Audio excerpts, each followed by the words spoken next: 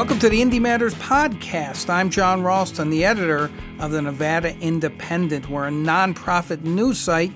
You can find us at the NevadaIndependent.com. You can find this podcast all over the place. Go on Google Play, iTunes, Stitcher. Subscribe, rate us. As I like to say, tell your friends, tell your enemies, tell anyone you meet.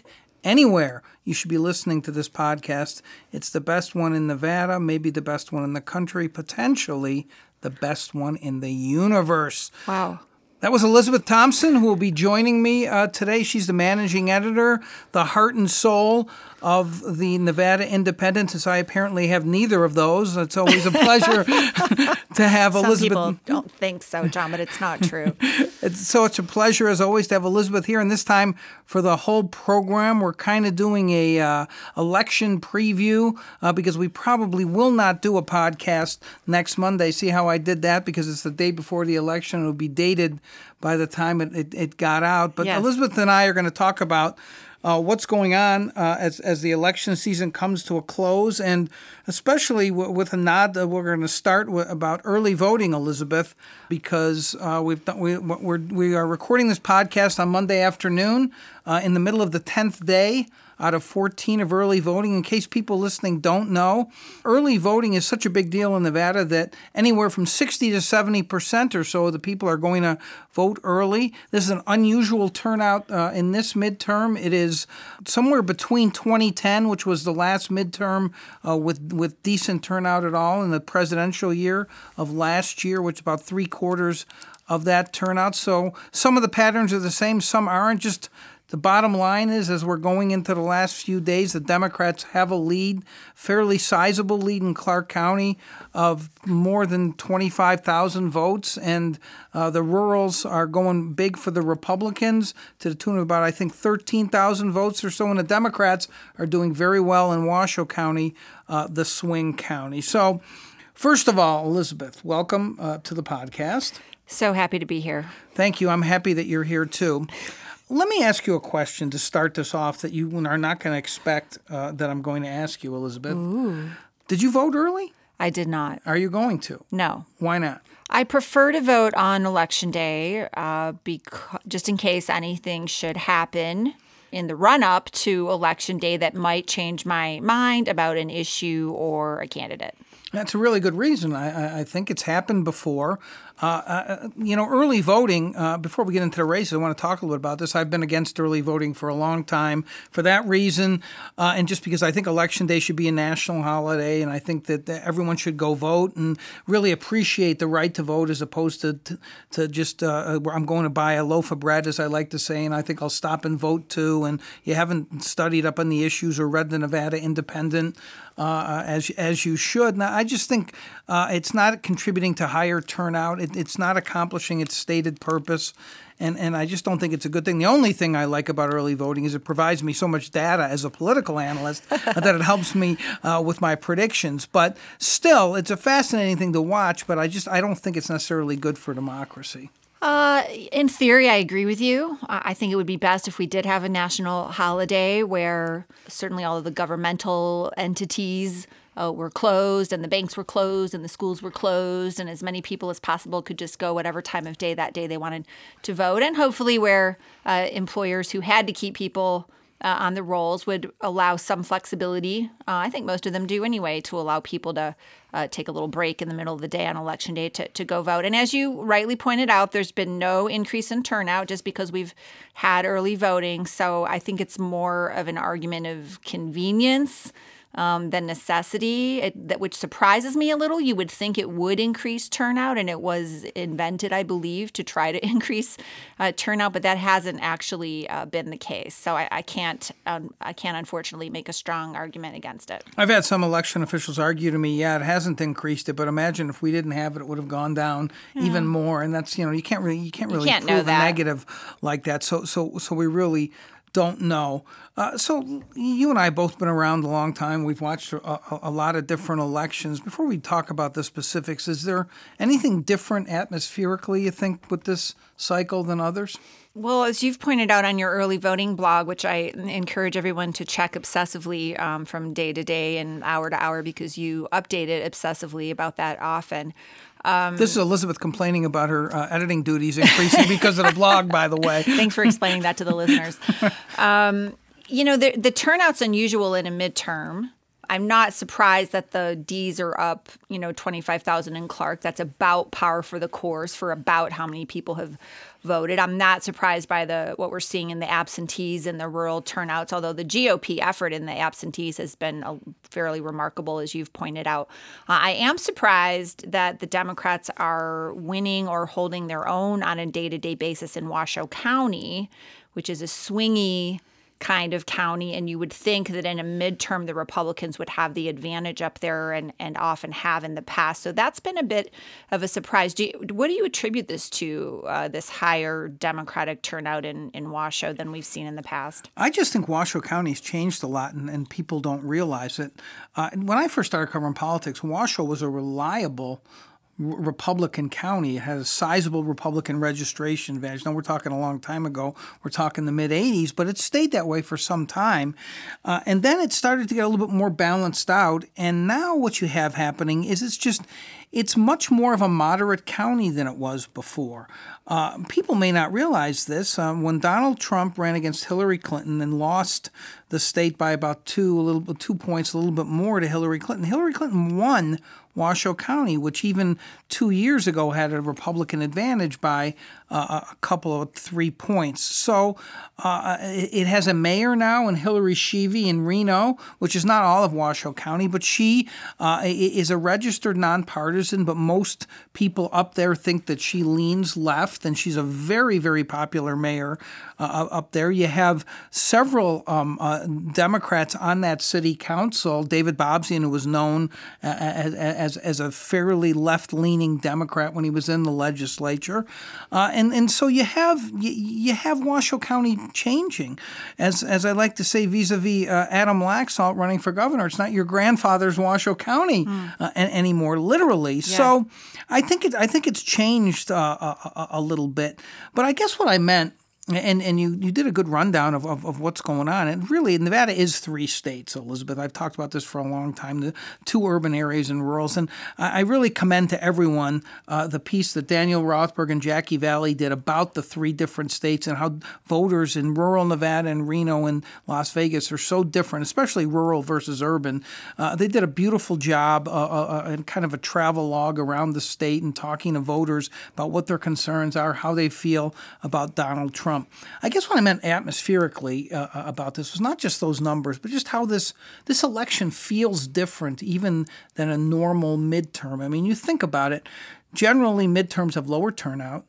Republicans do better vis-a-vis Democrats than they even do during presidential elections. And the party that is not the party of the president often does well, especially in congressional seats. But it seems to me emblematic of what's going on in America today. Yeah, you thought about Barack Obama in 2014, and there was some recoil against him, or even in 2010 with the Affordable Care Act and the stimulus and that. But the way that President Trump is looming over this election on both sides, turning out the Republican base, especially here in Nevada, in rural Nevada where they love him, and energizing Democrats and animating Democrats in a way that I haven't seen. He is really he is larger than life compared to even someone like Obama, who changed the dynamic of presidential politics, looming over this midterm. This midterm is about Trump, no matter how you look at it. Well, he's certainly the most polarizing president of my lifetime, and I think there's no doubt that the emotion that we're hearing and seeing and feeling from voters across the spectrum is more ramped up for that reason. People feel very passionately either for or against this president, either in general or on any number of issues. One of the reasons, though, I'm answering you a little bit circumspectly is that I wonder if that's going to translate to what we're going to see on Election Day. In other words, it feels like a more emotionally ramped up election. It feels like people are more angry and more upset and more outraged, and that more people are either calling for more of what Trump's giving or, fighting against the Trump factor. But I'm not sure what that's going to mean on election. I don't know if that's going to translate. I'm very curious to see, and I'm less confident than ever, actually, to predict what's going to happen on Election Day. Only one of us has to do that publicly. Not just in Nevada, but just across the country in many of these congressional races.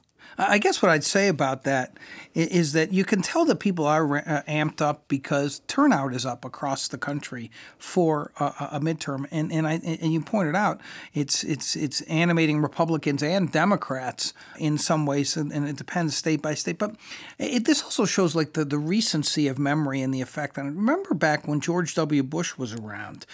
I think that the folks on the left were pretty anti-Bush after Iraq, and some were even unhinged. I think we might use that word in the same way we talk about some of the right folks being unhinged vis-a-vis Trump. So, but it was, I just think, George W. Bush, it wasn't about his personality as much as it was his policies. With Trump, it's his personality. And even Obama, you had a lot of really nasty stuff going on. Listen, I hate to say this, we'll probably get emails on this, but I think the Tea Party got a bad rap in many ways, that they were born of racism and all the rest of it. I don't buy that. I went to a Tea Party rally, but there was racism out there, not just necessarily among the Tea Party towards Obama, that was really, really ugly.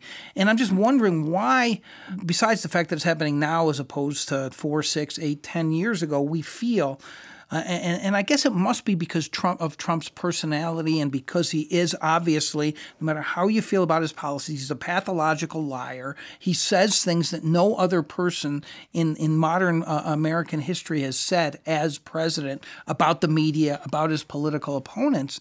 And so there's been that, I think, has amped it up in a different way. So that's my monologue. Sure. No, I those are all great points. And the arguments and divisiveness and nastiness that we saw that were racism-based under Obama, I think were of a different sort than what's going on right now, in part because you have a president who's regularly engaging in rhetoric that, you could even say he's responsible for starting it. It started with Build the Wall, but there's been so much more that has been said now by him and his surrogates than Build the Wall. He went out of his way to try to paint, immigrants, especially those from Mexico, as being, criminals, said some fairly horrible things, painted that demographic with a broad brush, never tried to walk it back, never tried to apologize for it or say, I was only talking about a small number. Recently declared himself not a white nationalist, but a nationalist. And a lot of people thought they heard, the word white in there. I don't think that's quite fair to him. I think it's clear with his tariffs and ramped up trade war that he's not a globalist. He is a nationalist. And I don't think he's talking about race when he says that particular thing. But because he has said those other things, and because he's sending National Guard troops now to the border to deal with what appears to me to be a peaceful caravan from a Central American country that's been ravaged by war and political unrest.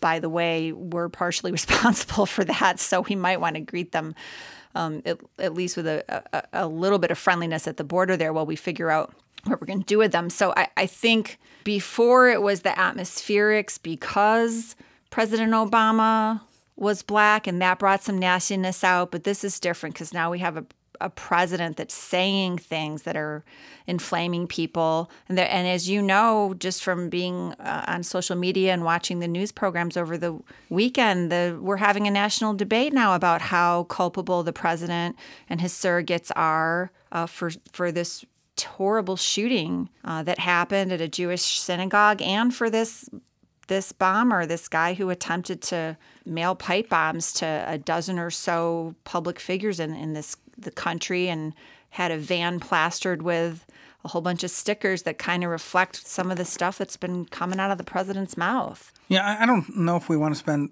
the entire podcast talking about Trump, although we could, and I do believe that he does loom large over this. But even if you were to say that you can't peg those two things you mentioned, the recent events with the guy mailing all those bombs or the horrific shooting in the synagogue at Trump's feet, and I think that you could make a decent case that he has ramped up violent rhetoric to a point where some people could rightly point the finger at him and some of his surrogates, as you point out. Yeah, I mean, he praised someone for body slamming a journalist, among other things. He cracks these jokes, or we're not sure if they're jokes, sometimes at these rallies. It was pointed out over the weekend by a number of commentators, not all of them partisan, that most presidents in times of trouble try to be unifying. And he seems to really get a charge out of being divisive, even after these horrible events. I was just going to get to that. That's his whole MO. That's how he's been successful in politics, the politics of division. And all he can do, basically, after something like this happens, is read some statement off of a teleprompter. He can't emote in the way that Obama could, and maybe nobody could, but even George W. Bush could. I mean, certainly Clinton could in these. But he doesn't see that as his role, which is completely ahistorical. And there's a sociopathy there that is really disturbing to me, Elizabeth. But you know, what's really scary is people want to portray Trump supporters as these rabid, frothing morons sometimes who will believe anything that he says, whether it's a conspiracy theory or a lie or a dog whistle.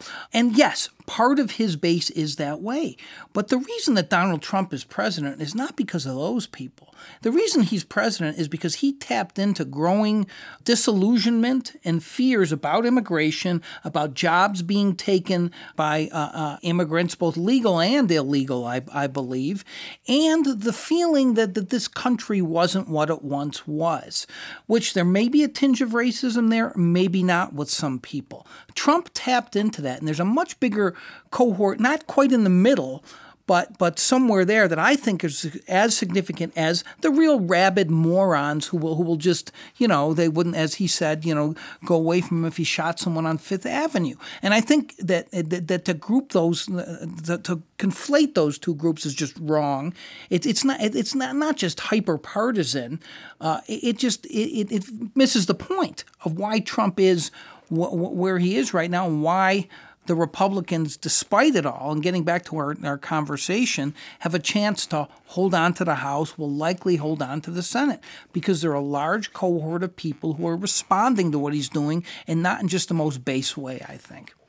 Yeah, I think you're right about that, and the analysis backs that up through issues, polling, and so on and so forth, that there is this, I call them this quiet contingent of Trump supporters who, you know, I don't think they support a lot of his inflammatory rhetoric, but they agree with enough of what he is saying and doing with the tariffs and the protectionism and the nationalism and this idea of make America great again, because we are slipping. We're slipping in manufacturing. To some degree, we're slipping in tech. China and India were starting to overtake us in some of these areas. We've been talking about this for decades, so these were not new topics. These are not things that Trump introduced, but he definitely recognized that we were at sort of a point now, I think, especially in the Midwest and the Rust Belt in particular, where some of those jobs going away, people angry and confused, not knowing what they're supposed to do, and then Trump coming in and painting himself as, hey, I'm going to be the fixer. I'm going to be the tough guy, and I'm going to be the fixer, and I'm going to have no mercy, and I'm going to take care of this. They went with it. So against that backdrop, we have this. Let's talk about one of the races in Nevada where I think it's most obvious where this is all having an effect, and then we'll talk about some other races as well, and that's the U.S. Senate race. And let's go back a ways to refresh people's recollection, as the attorneys say, that before the end of filing in the spring, Dean Heller, who had been almost a never Trump guy in 2016 and had not really cozied up to the president since Donald Trump was elected, was facing a primary from Danny Tarkanian, and the entire argument that Danny Tarkanian was using against Dean Heller is he's not a real Trump guy. He won't support the president. I was there before he was. I never backed away from Trump the way that everybody else did at the end of 2016. And whatever you think of Danny Tarkanian, that was the quote-unquote right thing to do politically in a Republican primary. And Dean Heller was in big trouble. I think he would have lost that primary. Of course, his people, others disagree. I really think he would have lost that primary to Danny Tarkanian because what really got people going in those primaries was, do you support the president or not? And Heller would have been in big trouble and at least would have had to spend a lot of his war chest to survive, and he barely would have survived. So the president pushes Danny Tarkanian out, probably at the behest of either Heller or some of his allies. And suddenly... and Danny Tarkanian just said this again, just in a piece that was published today or yesterday. Suddenly he's a big supporter of Donald Trump. And then he was a big supporter of Trump. Then he was like, I love Trump. And then he was, just a week or so ago, everything you touch turns to gold, Mr. President. And so this is what I mean when this guy's personality looms so large, Elizabeth. You have Dean Heller essentially saying, you know what? And he's probably not alone in this in the history of politics, but I'm going to publicly sacrifice my self-respect to get reelected. I suppose that's one way to look at it. Heller got backed into a corner hard and fast because of the pending votes over the Affordable Care Act, because it was so close in the Senate when it came down to figuring out what portions of that bill would be repealed or not, whether the whole thing would be repealed or not. The bottom line is that the repeal and replace crew, or even the partial repeal crew, ended up needing Heller's vote, and Trump, being a very active and involved president. Some presidents tend to be a little more hands-off when it comes to Congress. Obama comes to mind. He really stayed at arm's length from Congress as much as possible, but that's not Trump's style. He's in there in the trenches, and he, on national television, he backed Heller into a corner. He threatened him. And basically said, you want to be a senator, don't you, sir? I mean, he said that on TV. And the look, people have made fun of that look on Heller's face and called it a goofy look. But I just thought that's a look of not knowing how to react in a crazy, unforeseeable situation when the president of the United States is threatening your job. I mean, what was he supposed to do? So, really interesting how this all went down. And Heller, politically, you're right. He didn't have a choice, I don't think, but to cozy up to Trump as much as possible. And I don't doubt that maybe Trump's made a few overtures privately, maybe vice versa. Maybe they really do like each other better now that they've had a couple of conversations. To me, and I'm curious to see whether this gets reflected on Election Day, it's less about the relationship between Heller and Trump and more about, is healthcare still one of these turnout issues, and are people going to hold Dean Heller accountable for the fact that he tried to walk a line and thread a needle, but he didn't do exactly what he said he was going to do when this all started. And will enough of the voters want to hold that against him, or will they be more forgiving and perhaps look at his whole record? I'll be curious to see. And the Democrats are really banking. It's obvious in the Senate race and even in the congressional races, they are banking on healthcare being a huge, huge issue. I saw so many ads just over the weekend on pre-existing conditions, and Jackie Rosen rolled out this ad with this person in Reno who said straight out that Heller made a promise that he broke. So the Democrats they're kind of all in on this issue, but I found it really interesting as I was looking at the demographics that lots of people so far in early voting in the 45 and up demographic have voted, and they tend to be the ones who care a lot more about healthcare as an issue. A lot of the younger folks haven't voted yet, or maybe they're not going to. And if they don't, maybe it might turn out that was a miscalculation on the part of the Democrats to focus as heavily as they did on that issue. It's going to be interesting. The polling certainly backs up healthcare as being the number one issue that at least Democratic voters care about. And so you can see that's why Jackie Rosen who we should mention nobody even knew existed in this state 3 years ago, and suddenly is close to beating an incumbent Republican to win a U.S. Senate seat. That's what really the trade-off is in that race. When you get right down to it, it's whether Dean Heller's inconstancy on how he was going to repeal Obamacare or not, and his terrible job of explaining it, by the way, and the Senator Spineless meme that they have created and I think has been fairly effective, or at least it appears to have been, versus the ability of Donald Trump to turn out the Republican base to vote for people he likes, that he has embraced, which explains exactly what Dean Heller's political calculation is.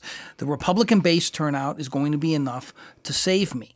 If it doesn't, and if, as some of the polling indicates across the country, and there is some evidence of it here, although it's a little bit contradictory, that those undecided and that the independents are generally unfavorable to the president, that is probably going to cost Heller the race. If that happens, you will say that was a miscalculation. You know, he saw Joe Heck in the last U.S. Senate race here go back and forth on Trump, which I think a lot of people think cost Heck that race. Now, I think he probably would have lost anyhow, although Joe Heck was a really, really good candidate and in many ways a much better candidate than Dean Heller. He knew his stuff. He could tell you every bill he voted on. He had obvious principles that he was articulating in that race, but he hurt himself because of how he went back and forth on Trump at the end. So it's going to be, the makeup of the early voting electorate so far. You mentioned the young people, you mentioned the 45. It's not a great makeup for the Republicans either in some ways, even though those young people are not voting in great numbers. They never do. On the other hand, you have a lot of the Republicans looking like they're turning out early and they're reliable so-called inveterate voters, while the Democrats are not, and they're waiting a little bit.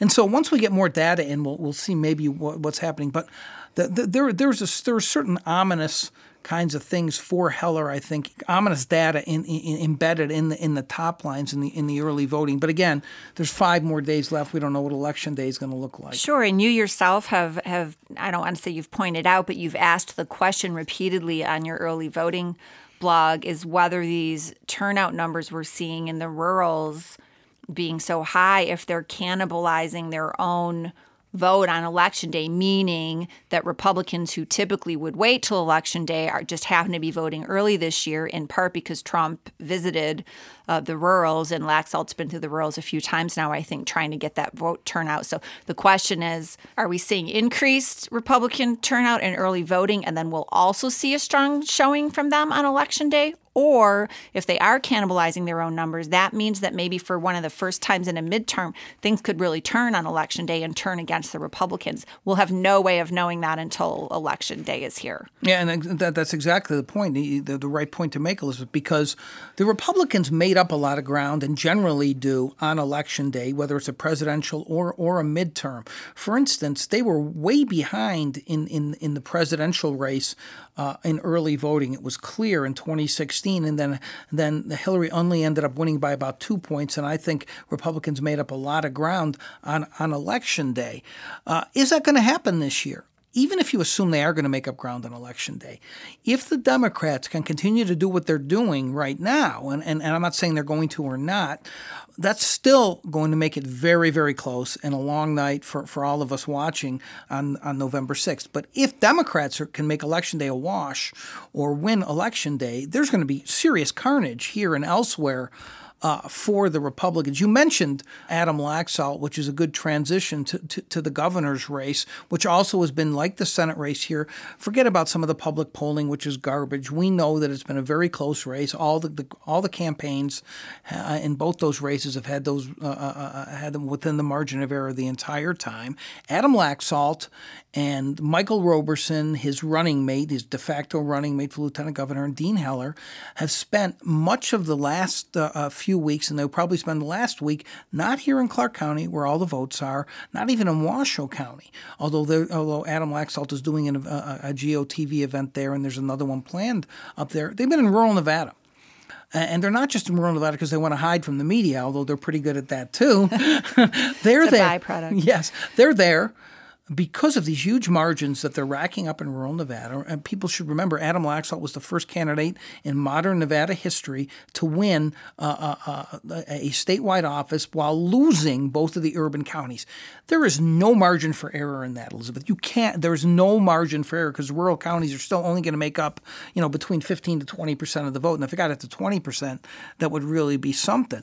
That is a difficult thing to achieve. And Adam Laxalt did that in a very low turnout midterm when the Democrats had a disastrous cycle. And even after they had a disastrous cycle, Adam Laxalt and Crescent Hardy, who had the two biggest upsets, still barely won their races. So this is a strategy with almost no margin for error, but they know they have to be out in rural Nevada. So give your take first on the governor's race and watching it. Steve Sisolak is the Democratic candidate, longtime Clark County commissioner. So there's so much to say about so little in this race because, there hasn't been a debate, first of all, between the two candidates. Which is outrageous. Which is just appalling and unbelievable, and yet there we have it. Laxalt avoids the media unless it's friendly media, and sometimes even then, at every opportunity. Sisolak's been fine with the media as far as I can tell. He doesn't go out of his way to avoid them. But I think there's been less media access to both candidates because Laxalt kind of set the tone for this. And because he's not talking to the media all the time, Sisolak doesn't have to respond all the time. So they're just kind of out there doing their own thing on the campaign trail. It's a very simplistic campaign on Laxalt's part. It's basically a three-pronged campaign. Number one, we don't want to be like California, whatever that means. I guess that means we don't want high taxes and big government and all the other, I don't know. Beautiful coastline drives. I can't list, right. I mean, I hate to feed into your humorous rhetoric on this because I understand the sensibility that he's trying to appeal to with a practically bankrupt pension system as an example, very high taxes of all kinds in California as an example. These are the less great things about California. And it's not just Laxalt. There are Republican governors playing this up all over the Mountain West, actually saying, hey, we just don't want to be like California. I think that plays well with their base. I don't think anyone else cares. The second piece of the Laxalt campaign is I'm going to put $500 million into education and continue the good work that Governor Sandoval has done. That sounds wonderful if I believed him, A, and if there were $500 million available, B, to do that, which there isn't, because as you pointed out, when you pieced through the likely revenue and through the budget that we're probably going to see coming in from all the agencies, there's not going to be anywhere near $500 million, extra just kind of floating around to put into education, which means if he's serious, which he's probably not, but if he is, he's going to have to slash some budgets or raise taxes. Now, we know he's not going to raise taxes. I can't imagine, and we'd have to all slip into an alternate universe for that to happen. Is he going to try to slash budgets? And is a Democratic-controlled legislature going to let him control that and get away with that? I don't think so. So we could just have a big stalemate for the most part when it comes to spending and budgeting and education up at the legislature. But I'm not sure the average voter even followed what I just said for the last 3 minutes, never mind, thought through, all the ins and outs of it. And then the other thing is that he's tried to paint himself as a tough attorney general, who made some progress on the rape kit backlog as an example, and who has stood up for Nevada's land rights and water rights and this kind of thing. Again, that plays very well with his base. How much that appeals to the Democrats, I don't know. But as you just pointed out, he's really only campaigning in the rurals. They eat all that stuff up. So that's probably, that's working for him to a point. One thing I will say, even though Laxalt is not campaigning in Clark County, I was a little surprised. I don't watch much TV, but I actually did have the TV on over the weekend because I was watching the World Series. There were a lot of anti-Sisolak ads, some paid for by the Laxalt campaign and some paid for by the Governors Association, really going after Sisolak hard as a corrupt politician and a tax hiker. And I thought, wow, if people believe these ads or if it sways even a certain portion of the nonpartisans against Sisolak, maybe the Republicans are, obviously that's part of what they think their strategy has to be. And since Laxalt's not down here campaigning in person, it seems to me like the strategy is just to try to drive Sisolak's negatives up in Clark and potentially Washoe as much as they can, right? I think you laid that out really well, all of it, and that is absolutely what they're trying to do with Sisolak. The Clark County Commission is not a good place to run for statewide office. I've told my telling Rory Reid story that many, many times. I won't bore our podcast listeners with that. Well, the podcast listeners haven't heard it that much. But Harry Reid told Rory Reid it's a political boneyard. You'll never become governor or senator from the commission because you get half the audience mad every time you have a meeting because you're not filling in a pothole or you're zoning a 7-Eleven next to their house or something. People remember that stuff more than they're going to remember what your position is on school choice. Yes. So it's a tough position to run from, and you also have the Clark County Commissioners being the embodiment of Southern Nevada, so a power, and so that's tough to get votes outside of Southern. So he's starting with a real problem there, Steve Sisolak is, and you have the issue of pay to play in local government, where whether it's real or perceived, the fact that you're taking a huge amount of money from developers and then approving their projects is something that's going to seem unseemly to a lot of average voters, which is why Laxalt, and this was a smart move, although they didn't execute it very well or thoroughly enough. I don't think they started with the shady Steve and they used some of the pay-to-play stuff on a website. They didn't do nearly as much of it on TV as I thought they were going to do, and they especially missed an opportunity, Elizabeth, when Sisolak spent all his money in the primary to beat Chris Giuliani. He was dark for a month, and they really didn't do a very good. That's when you put somebody away. That's what Harry Reid did to Sharon Angle after the primary in 2010. I really think I don't know if he could have put him away, but he really could have done some serious damage there, and he had the money to do it. I was surprised myself that they didn't go hard after big strategical and use that opportunity. Well, maybe it wasn't. I mean, if Laxalt wins, then it wasn't, right? Well, you can make errors and still win too, I suppose. I suppose, sure. But the point about the education, I think we should make this clear to people. You're absolutely right about this $500 million. Doesn't really exist, but it's emblematic of the Laxalt campaign and of Laxalt himself, which he just has no clue as to what the state budget is. He has no clue as to many state issues. I think he has a clue at this point because you've written about it so many times. Does he read Andy? Well, someone probably reads it to him. So I bet he does have a clue at this point. But once you've gone down that road and made that a platform of your campaign, then what are you going to do? That's very true. I think he had to just continue on through with that rhetoric and say, oh well, when I get elected, I'll figure it out when I get there, and I'll if I can't get it done, I'll blame the Democrats. No, and I think that's absolutely right. But when I say that he doesn't understand the budget, and some of his people around him should have a better understanding. He read something in the Indy, and Michelle Rindels was the first to write about this, our reporter, that there's going to be $500 million in extra revenue because of the way that the state's economy has been purring along. That's likely to be it.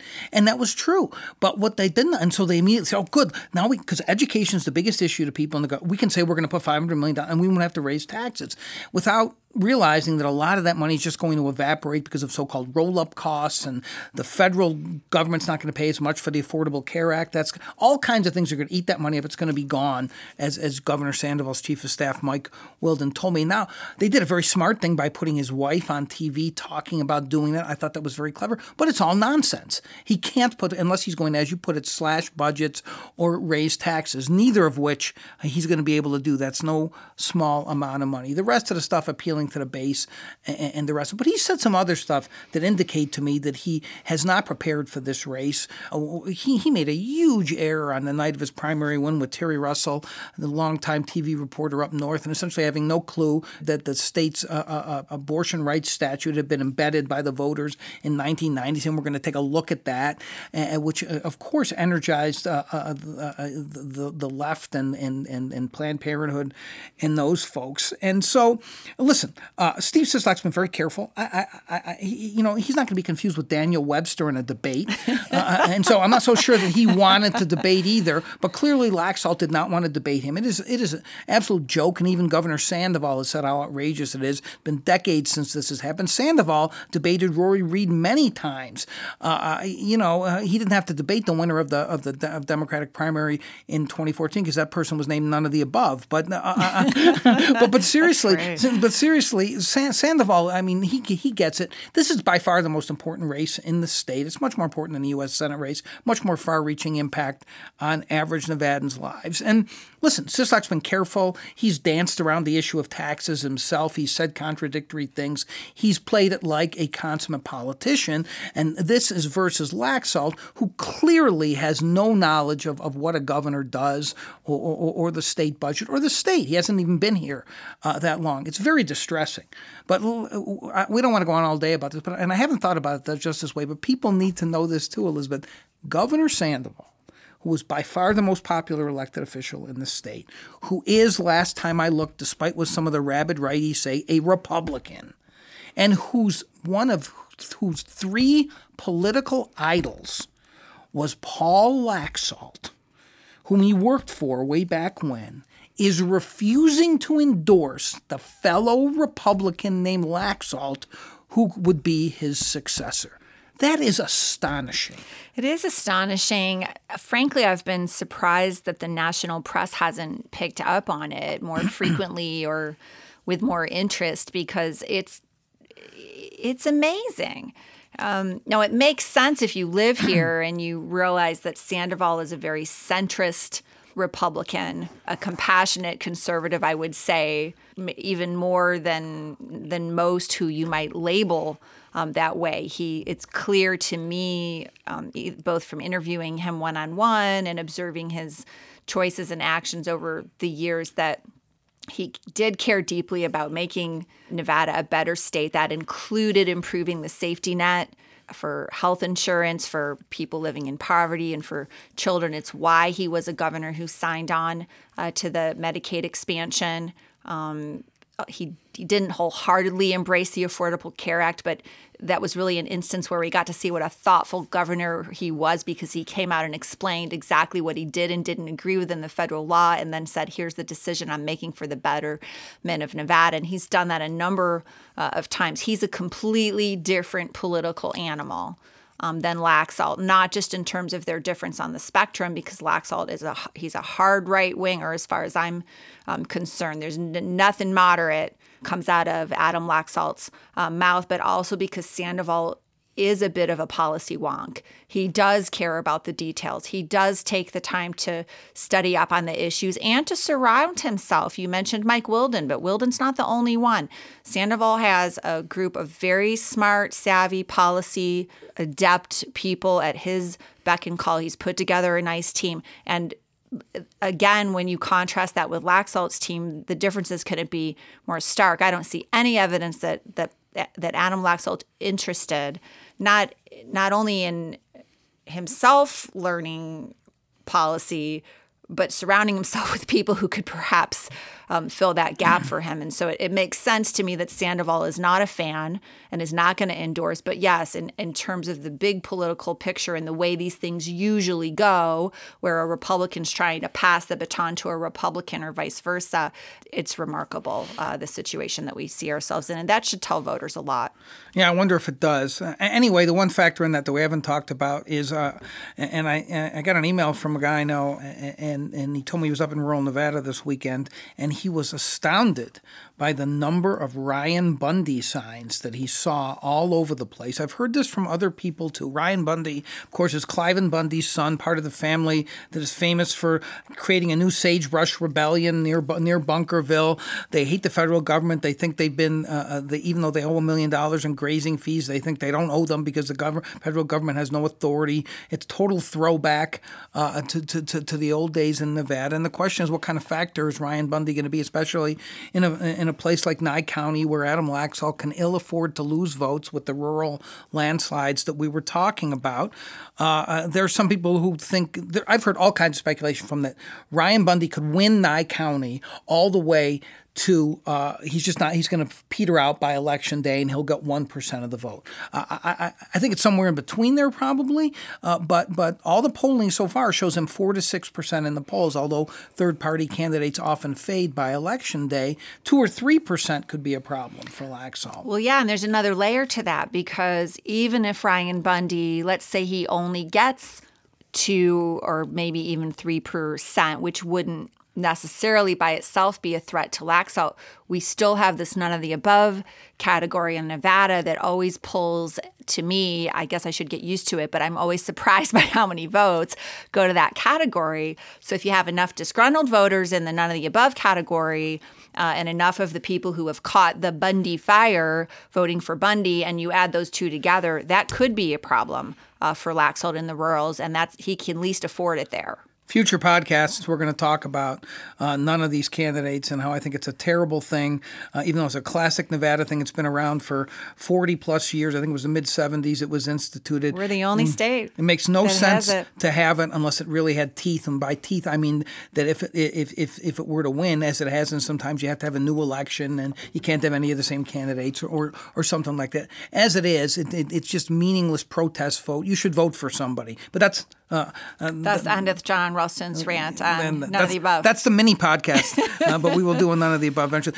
So CD races. We've actually gone 45 minutes or so already, Elizabeth, and I thought we wouldn't be able to fill a half an hour. I acknowledge that. Boy, you talk a lot, Elizabeth. Anyhow, everyone knows that's not true. The bottom line. Let's talk about just a few other things real quickly. You mentioned the congressional races. There's two. Again, Nevada is unique in that we have 40% of our congressional districts are actually Democratic seats that the Republicans are trying to flip. Early voting numbers look terrible for Crescent Hardy and CD4. I don't think he's going to be able to overcome that. It was obvious in 2014 that he was going to make a race of that because the numbers were so bad for Stephen Horsford. The other race, Congressional District 3, Danny Tarkanian, here we go again, who barely lost that race in a presidential year yet to Jackie Rosen, actually has a chance against Susie Lee, the well-known community education advocate and philanthropist and the owner of many houses, apparently. How dare she? And a jet. But I guess what I'd say about that is that the numbers are slightly leaning toward the Democrats right now as we record this on a Monday, but that one could flip. Wouldn't it be something if Danny Tarkanian finally got a W? Yeah, and he could send a thank you note to Trump for pushing him out of that Republican primary and politely suggesting, that he run in CD3 instead. By the way, one of the biggest congressional districts, and by biggest I mean population-wise, in the nation. So he would be representing a large swath of the Nevada and American electorate on his sixth try for Depends how you count. Office. The TV commercials say 7. I think, to be fair to Danny, it's only his 6th try. They say 7th because he filed for regent and then withdrew 1 year. I so don't count that one. We give him a mulligan on that one. So it's You're allowed to withdraw. Yes, he's only 0 for 5, and then he has a chance to win. And I do think he has a chance to win. Sure. Because, as I said, he lost that district by 2,000 votes in a presidential year, in which was a big year for Democrats, although Trump won that district by 1 point. He's got the name recognition. Yeah. People know him. I mean, he's campaigned enough, for goodness sake, across the state and in that district. He has been active. And although he's gotten hit with many of the same negative attacks in the past, that could actually play to his favor because people are used to it. There were a couple of news stories this cycle, but some of the negative attacks on him, some of the complaints about his record had been rolled out before, and so they probably don't have quite as much oomph. And Susie Lee, I mean, those of us who live in the media political bubble know who she is, but she I think if she didn't manage to knock on an awful lot of doors in that district or find some way to get her name in front of a lot of voters, I give him the advantage in that race for those reasons. Yeah, I think he has a chance, and I think that the Democrats are concerned about that race, even though the National Republican Congressional Committee at one time thought that CD4 was a better bet than CD3. Or a couple other quick things. I say quick, we'll go as quickly as we can. We mentioned the governor's race, so we really should talk about what the legislative matrix is going to look like. The Democrats are going to control both houses. Everybody concedes that. Adam Laxalt has, I think, very smartly used that as, listen, I'm the bulwark against them doing all kinds of crazy stuff, which, to some extent is probably true, although I don't think Steve Sisolak is the far-left liberal that he's being painted as. But no, he's not. He's much more likely to sign a tax bill or other kinds of pro-labor kinds of things than Laxalt is. And the question is, how big will the Democratic margins be? And if you look at the early numbers so far, the Republicans have essentially already conceded one of the state Senate seats that they need. The question is whether they can get to a supermajority in both houses, making Adam Laxalt's presence essentially irrelevant vis-a-vis the legislature if he were to win. And so they essentially have 12 seats already. The other 2 seats are still toss-ups. And in the Assembly, actually, it looks like the Republicans are going to pick up a seat. And so the Democrats are going to have to they're going to have to win 3 other ones that they don't hold now to actually get the to get the supermajority. So that's going to be really an interesting session to watch. I want to tell everybody that we just secured housing for our team of reporters that's going to be up there. They are looking forward to it, covering it as much as we are, I think, no? Yes, absolutely. We love, we're crazy. We still love Carson City. We love being at the legislature. We'll send Riley, Michelle, and Megan up there just as we did for the inaugural year of the E&D. And we've got Daniel Rothberg up north who can help from time to time as well. So however those seats go or don't go on Election Day and whichever way the governor race swings, we will be up there reporting every minute of it to you, our dear readers and listeners. I think it's so great that we have those 3 and Daniel this time. There's no way I've covered every legislature since 1987. I'm dating myself, Elizabeth. There's never been a better team of reporters to cover the legislature than we have. And I'm bragging about my staff, but I really believe there's a lot of institutional knowledge among the staff. If you add up your years with the years of those 3 reporters, and then slip Daniel into the mix, that we definitely are going to have the most seasoned team as a whole covering the legislature, and we love doing it. Finally, the last topic before we close. You said you watched some TV this weekend. You were watching your Red Sox win the World Series. Yes. I bet in addition to seeing Adam Laxalt and Steve Sisolak and Dean Heller and Jackie Rosen, you heard a lot about NV Energy and its dastardly monopoly, did you not? I did, and I thought it was interesting that the No on 3 people just continue to hammer. They've got to feel pretty almost safe, I would think, at this point. They're way ahead in the polls. Every poll I've seen, although you and I do not always kowtow to conventional wisdom or polling, but the polling has been so consistent on this issue that you can't, if you're a sensible person, you can't say anything except that the No on 3 people are winning. But yes, I was surprised, and I've been surprised that the Yes on 3 campaign didn't suddenly decide at some point. I mean, I thought it would happen at least a couple weeks before early voting started, that the Yes on 3 team would finally say, you know what, we're getting our clocks cleaned, but let's not give up.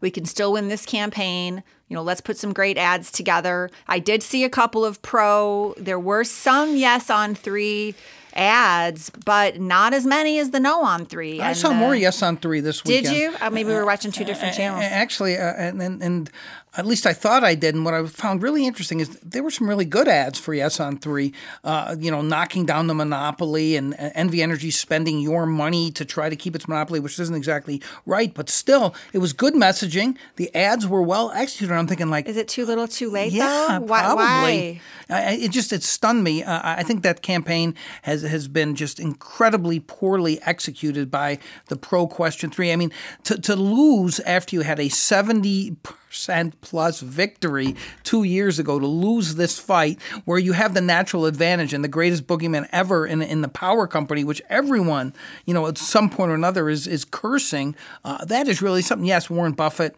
has a ton of money, but one of the guys supporting it, a guy named Sheldon Adelson, has a ton of money too. Yeah, and their money was there if they wanted to spend it. They got outspent 2-1. It looks like it's going to fail, which means that, again, watch the legislature next time, because this is going back into that bailiwick. So anyhow, we've talked about early voting in just about all the major races. You should follow the Nevada Independent on the website, thenevadaindependent.com. Follow us on Twitter. And most importantly, if you really want to know what's going on election night, Elizabeth and I are going to be again hosting a webcast from UNLV, and we're going to have all the reporters there. We're going to have video packages, but most of all, we're going to have the results and analysis of the results before anybody else. We will. I want to add to that. So people always say, well, how do I do that? How do I watch that? So just go to the Indy TV page on our website. It couldn't be easier to find.